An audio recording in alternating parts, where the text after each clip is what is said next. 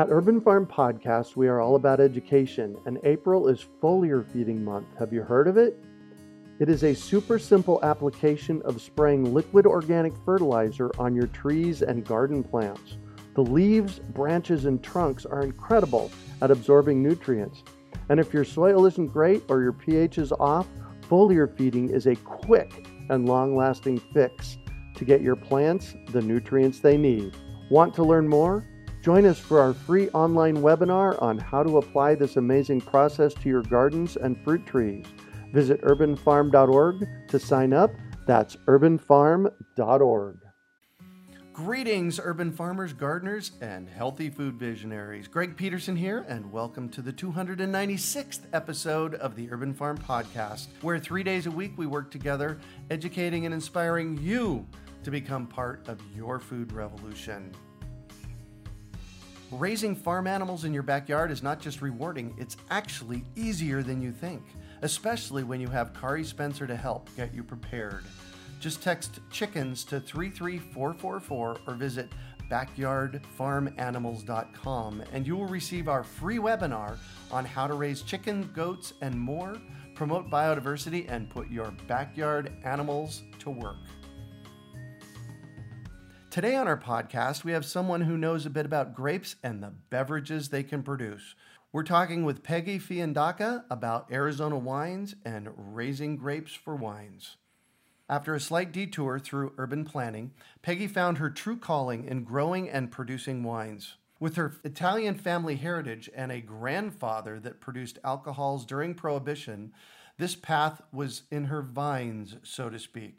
She and her husband, Kurt Dunham, own a vineyard in southeastern Arizona and the LDV Wine Gallery in Scottsdale, Arizona. Here she enjoys watching someone taste wine and identify the flavor characteristics for the first time or examine a vine closely with a new appreciation for its role in producing that wine. Peggy has served 2 terms as president of the Arizona Wine Growers Association. Thank you for that, by the way, from a wine drinker, which represents wineries and vineyards statewide, and she cares deeply about all the vineyards in the state.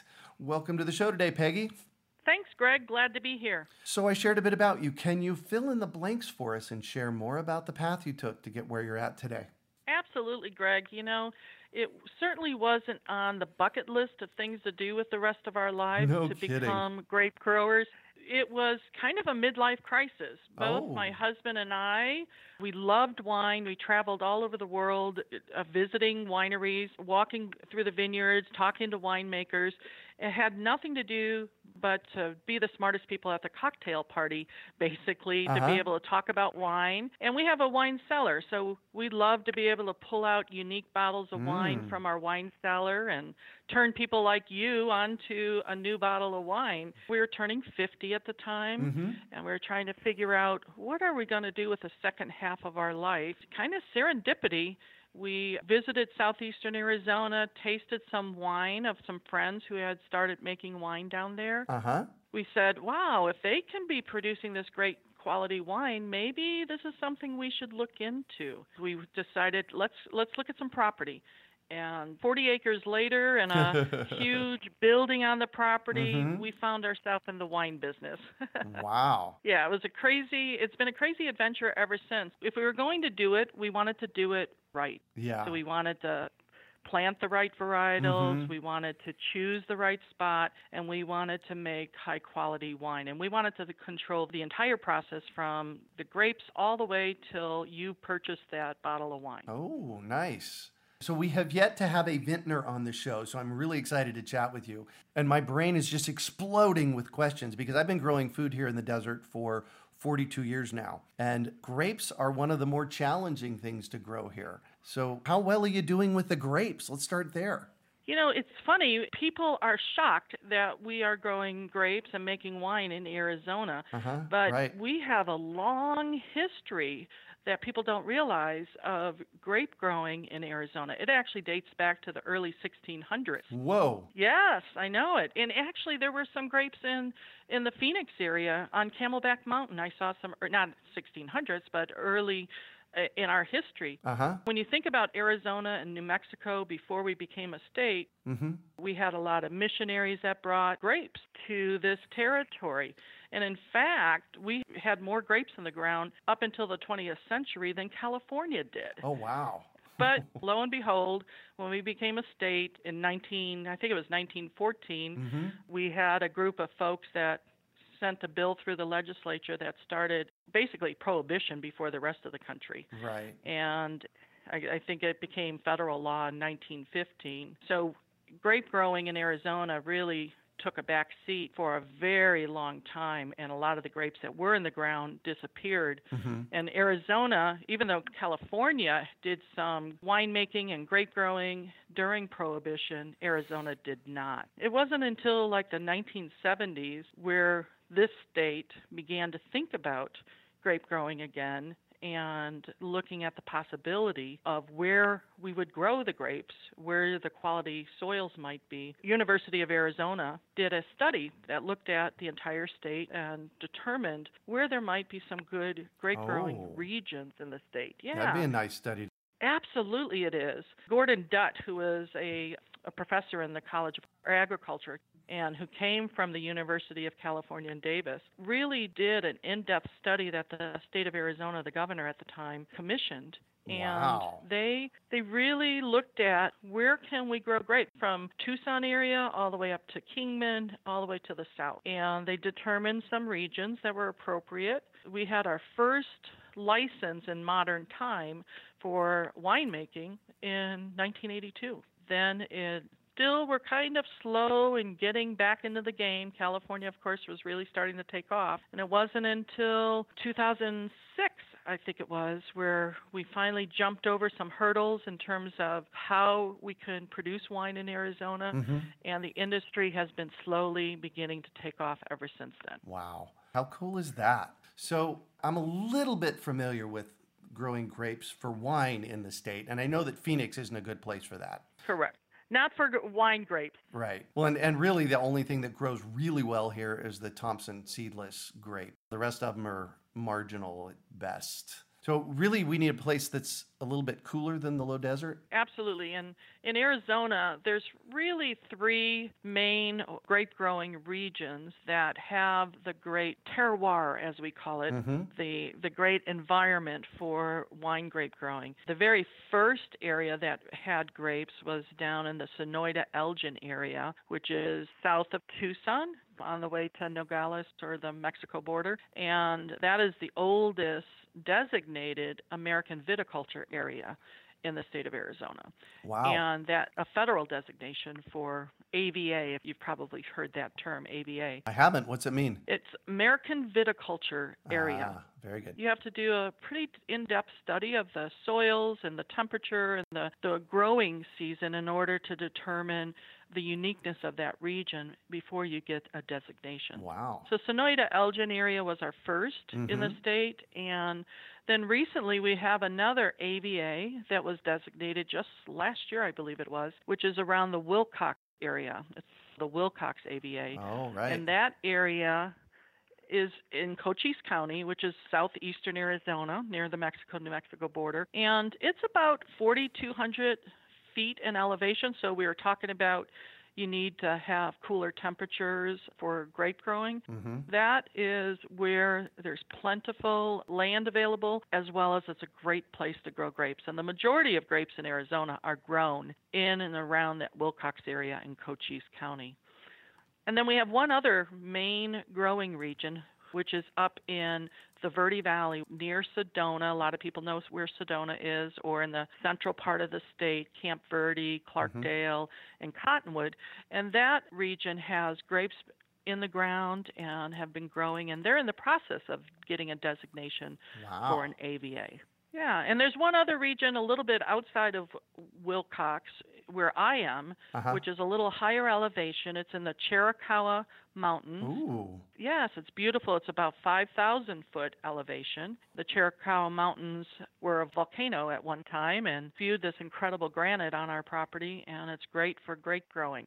But we're in the process of also getting an AVA because it's a little different than the Wilcox area, because it's about 30 minutes away and it's higher elevation. So we're in the process of getting an AVA for that area too. Wow. I know that it takes a lot of work to work with an association. So again, I want to thank you for that. But you served as the president for the Arizona Wine Growers Association for 2 terms. Tell us a little bit about that, and then we're going to talk about growing grapes and making wine. Absolutely. The Arizona Wine Growers Association is a professional organization that pulls together all of the grape growers as well as winemakers in the state of Arizona. And in fact, we are reaching over 100 licenses in the state of Arizona. Not everyone is producing their own grapes, Right. but they're making wine because there's several different models that you can use to get in this business.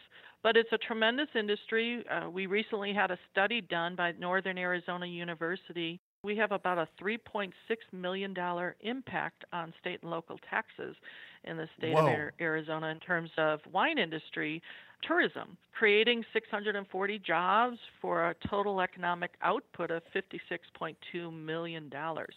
Wow. It's small in comparison to, say, California or Washington or Oregon, but what's exciting about it is it's growing, and it's growing fast. So we can look for more economic impact by this industry in the future. How exciting is that? Thanks for sharing about that. It is. Absolutely. So let's talk about growing grapes and a little bit about growing grapes, but then making wine. So we have to grow specific grapes, right? Absolutely. What we did and what you typically do is before we even purchased the property, we had 5 criteria that we were looking for when we selected our place in order to, again, produce the highest quality grapes that we could so we can produce fine wine. So 5 criteria that we used. The first one is kind of based on our taste of what we like. We wanted mountain-influenced weather. So we wanted to be high altitude, and we wanted to be close to a mountain, which the Chiricahua Mountains are right in our backyard, basically. Right. And as you know, as a farmer, mountains create their own kind of weather. Yes. And that we felt is important to our ability to grow great grapes. The second criteria was we needed clean and plentiful water. And though wine grapes and grapes in general are low water use crop, they like to be stressed and they use a low amount of water compared to other production crops. Right. Where we are located in southeastern Arizona, we are on one of the largest closed aquifers in the state of Arizona. Oh. And so being high on the mountain, we're the first straw in to that aquifer, but it flows into an underground lake in the Wilcox Playa. So right now we have plentiful water, but things can change over time, and we always have to be cognizant. The third criteria that we're looking for is volcanic soil. And as I mentioned earlier, that Chiricahua Mountain was a volcano, and it spewed this beautiful rhyolite granite through our property in about 3-mile radius area, and it creates incredible rock underneath the topsoil of about really rich volcanic soil. So great soils. And 4 was we needed airflow. And of course, being close to that mountain, you have the wonderful airflow. Right. And then we have 20 acres in this riparian area, which Ash Creek runs out of the Chiricahua Mountains. So we have this tremendous water drainage that flows to that creek because you don't want the roots of your vines to be sitting in water. So it has great water drainage. And the last one for us, because we were going to be growing grapes as organically as possible, though we are not certified organic, we did not want to have any other production crop near us or previously on our property. So we wanted to have a pure start. And we found all of that in our 40 acres. It's been fun ever since. Yeah, it's amazing what happens when we set an intent for what we want. And I always like talking about this in the podcast because when we set our intent, we get to create what we want. And when I went to buy this house that I'm at, the Urban Farm, I'm near 16th Street in Bethany Home in North Central Phoenix. We had a list of 10 criteria, and we got every single one of them because we had them on the list. We said to the universe, all right, universe, this is what we want. So of course you're going to get it. That's exactly right. And we did the same thing when we set out to, if we were going to go into this business, we're going to find a perfect spot, or we're not going to do it. Yeah. We were lucky. Perfect. Or did you make your own luck? That's really the question. That is very true. I think part of it is you have to see it Yes. when it's presented to you and grab hold of it and then go forward, not be too scared. Exactly. We jumped off the deep end into the pool and never looked backwards. You said earlier that this was a nice midlife crisis. I love that. For me, every time I shift from one business to another, call me a serial entrepreneur. I've had about 30 businesses. Uh-huh. Some of them lasted, I say, a sneeze. Some of them lasted, actually, I've had two that have lasted over 20 years each. And every time I hit one of those midlife crises, so to speak, it was exciting for me. It was like, it is. Bring it on. What can I do next? So hitting life with that gusto, and what could be better than going into the wine business? Exactly. I mean, there's some things, if I knew then what I know now, you just got to go for it. If something presents itself, just go for it. Yeah. And we went from in August of 2007 to never even thinking about being in the wine business to having Thanksgiving dinner at our winery house that year. Whoa. And then, by gosh, someone defaulted on the exact rootstock and exact grape varietal that we wanted, and we were planting that spring. So that meant from fall to spring, we had to clear the land, put in all the infrastructure, all the irrigation, and be ready to receive those plants, 2 acres of plants that spring. And we've been running ever since. So your grapes have been in the ground 9 years now, if I did the math right. Yeah, next year will be 10 years. Yep. Wow. This is our 8th vintage. We're in harvest right now. Cool. So how many, you said 2 acres, right? Originally. We're 13 producing acres now. Oh, very good. And how many grapevines, let's just start with 1 acre. How many grapevines do you put on an acre? An acre, I can't think of how many exact vines, but it's a mile of vines. So 1 acre equals about a mile of vine, and we're at 13. 13 miles of vines, baby. A half marathon of vines.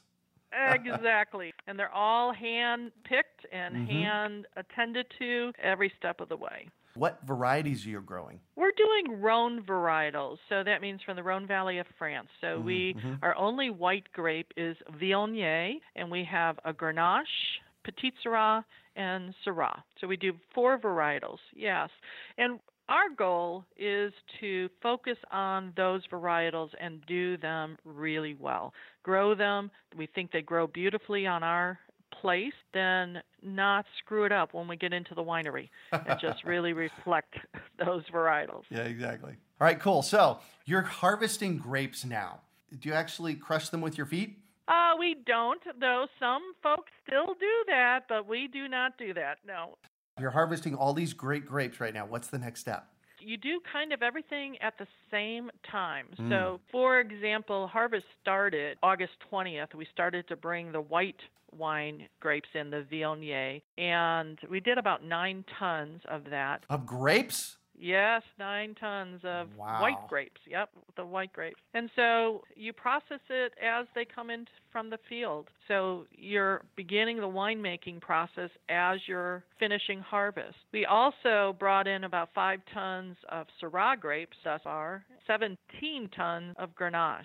Whoa. Yesterday, I think it was, they finished up the fermentation process on the Syrah grapes were done, and they have moved on into their final resting spot, into the barrels that they are going to rest in. We age our wine quite long in comparison to other Arizona wineries, 30 to 33 months. They'll be in their barrels in the winery, tucked away for a while. We did the 17 tons of Grenache, and we're estimating, starting picking the last grape Monday, we're estimating another 20 tons of Petit Syrah that needs to come in.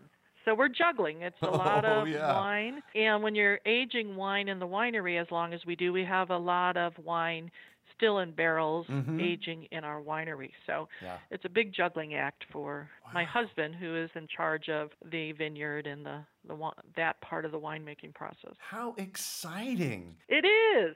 First of all, I had no idea you raised that many grapes and that much tonnage, but I can only imagine that the area, the space that you have to age this wine it's got to be a huge space.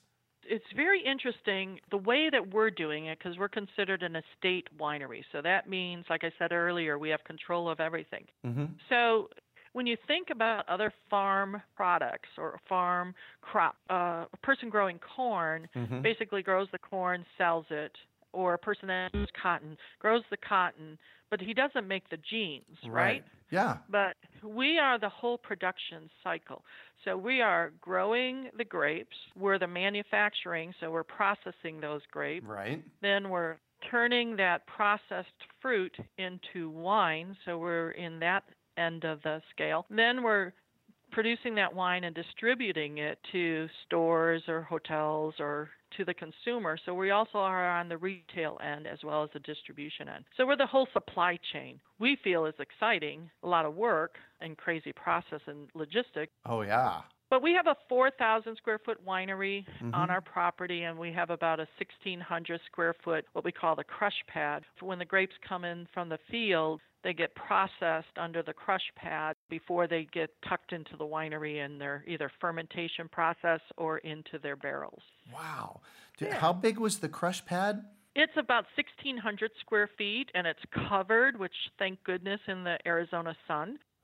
We're not having to do all that out in the heat of the day. And it's positioned beautifully in terms of the way the sun moves in the sky. So it's much more comfortable than a lot of folks have to do it out in the open sun. But you know where we are, the temperatures aren't as hot as they are in the Phoenix area.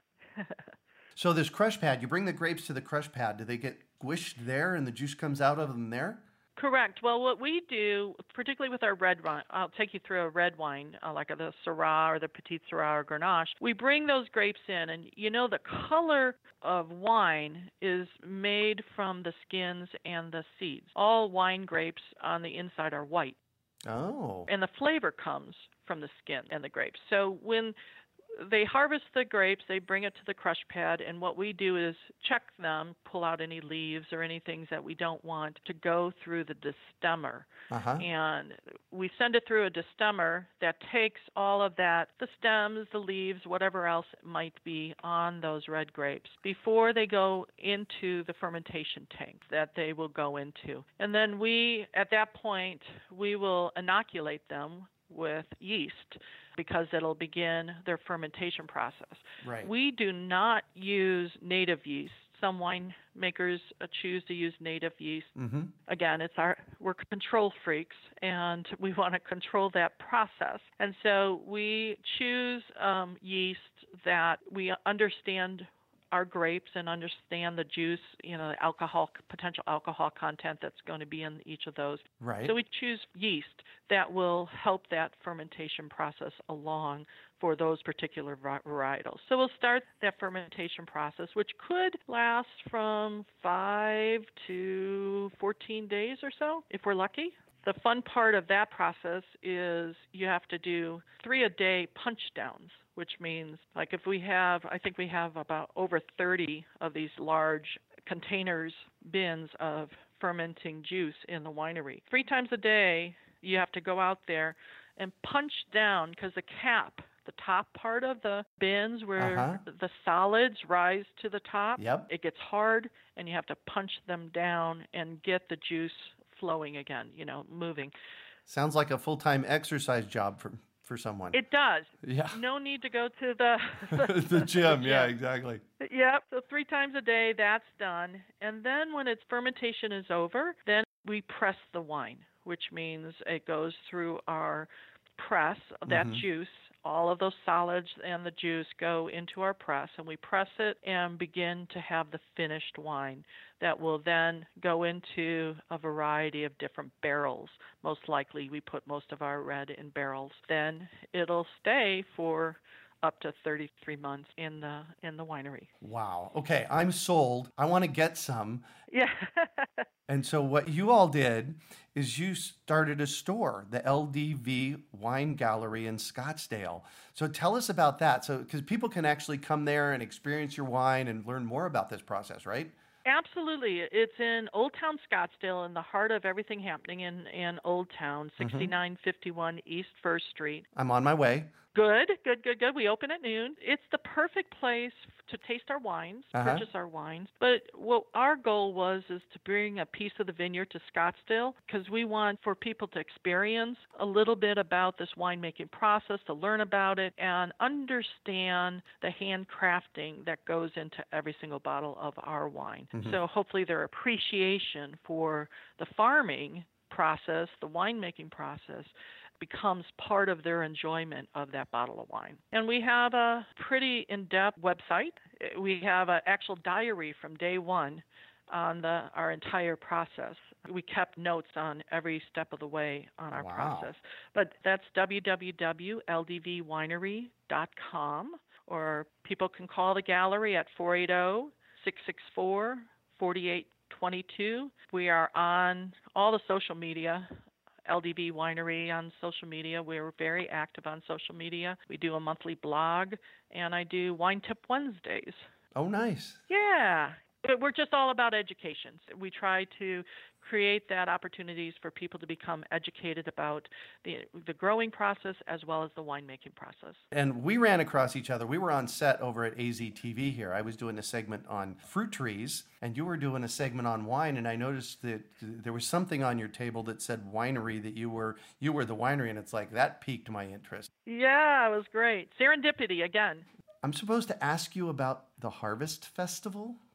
Oh, yes, thank you. It's an annual event. We're right in the middle of harvest, so it's a lot of hard work, and it'll be over in October. And so we like to get together with people and friends and celebrate the harvest. This year, it is October 31st. It is at the Wine Gallery in downtown Scottsdale. We are going to be doing some grape stomping. Oh, nice. This will be your opportunity to have that Lucy experience. I'm sorry, it's the 28th of this year. 28th this year.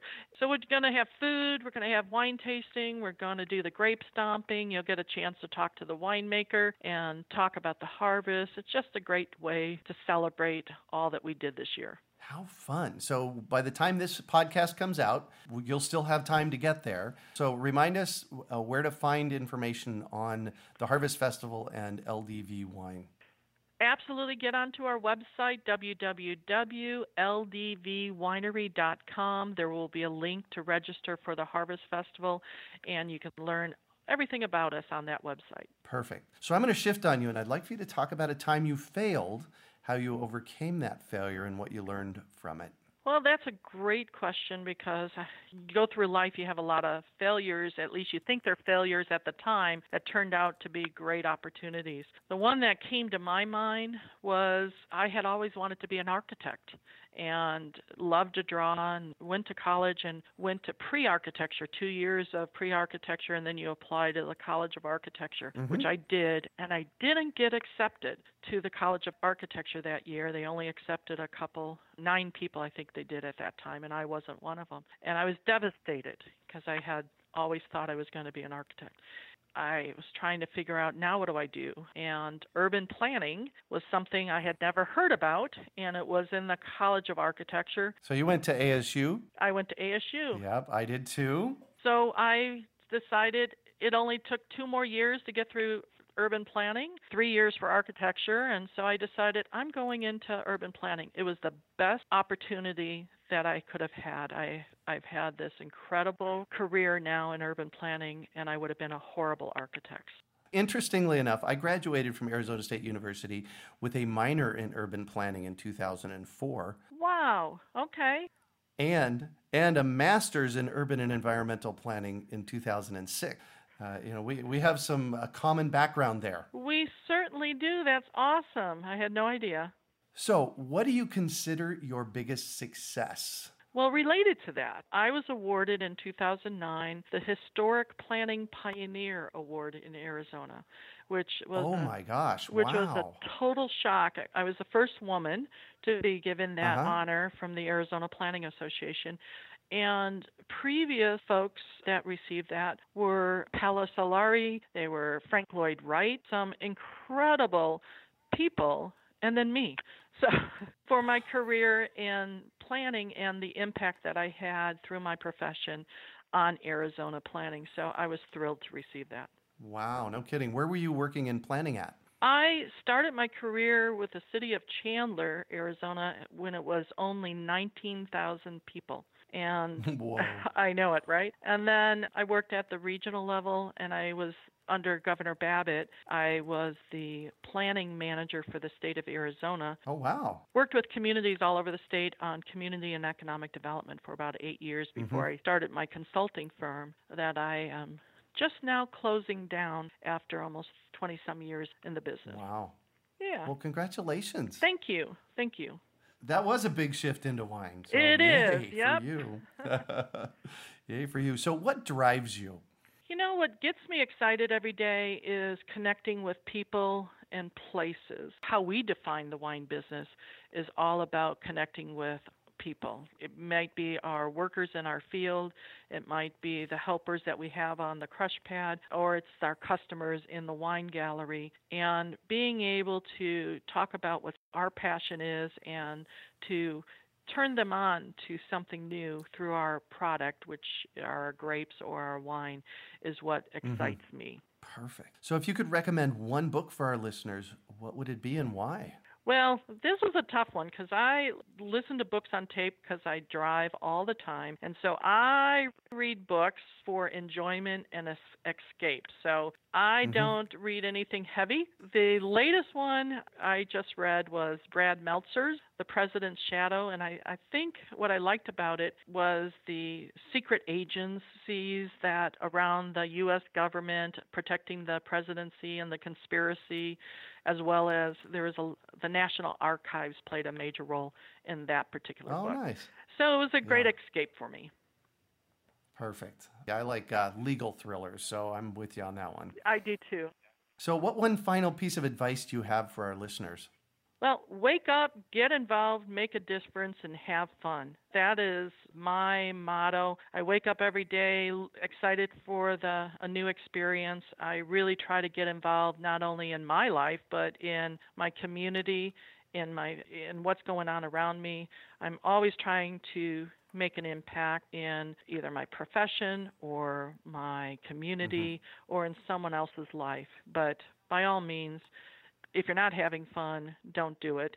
And so we try to laugh and have fun every day. Yeah, absolutely. We got to have fun doing what we're doing. Otherwise, I say find something else to do. Exactly. Life is way too short. Yeah. Well, thank you so much for joining us on the show today, Peggy. I have loved chatting with you about wine. Thank you, Greg. I really did too. I appreciate the time. You bet. So how can our listeners get a hold of you? ldvwinery.com. Please visit the website. Stop into the wine gallery in downtown Scottsdale and say hi and taste our wine and purchase our wine. And that gallery number is 480-664-4822, or follow us on social media at LDV Winery. We look forward to seeing people. Perfect. You can also find show notes from today's podcast at urbanfarm.org/LDV Wines. Well, that's it for today. Thanks for joining us on the Urban Farm Podcast.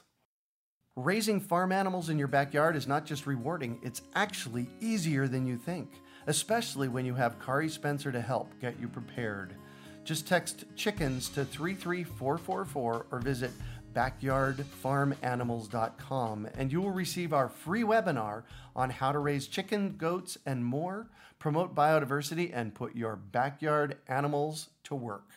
We hope you enjoyed today's episode of the Urban Farm Podcast. Remember to listen 3 days a week for tips, advice, and resources to help you on your journey with urban farming. You can find us on the web at urbanfarm.org or send us an email to podcast@urbanfarm.org. In the words of Vincent van Gogh, great things are done by a series of small things brought together.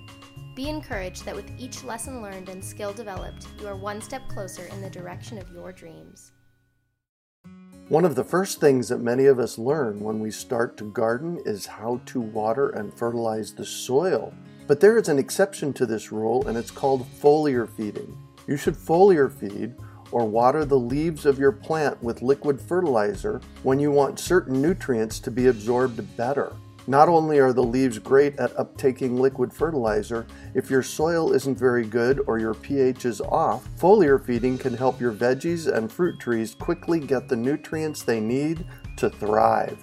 If you're ready to start foliar feeding for maximum growth, yields, and quality, head on over to urbanfarm.org/feed the leaves to see our selection of foliar feeding products. That's urbanfarm.org/feed the leaves.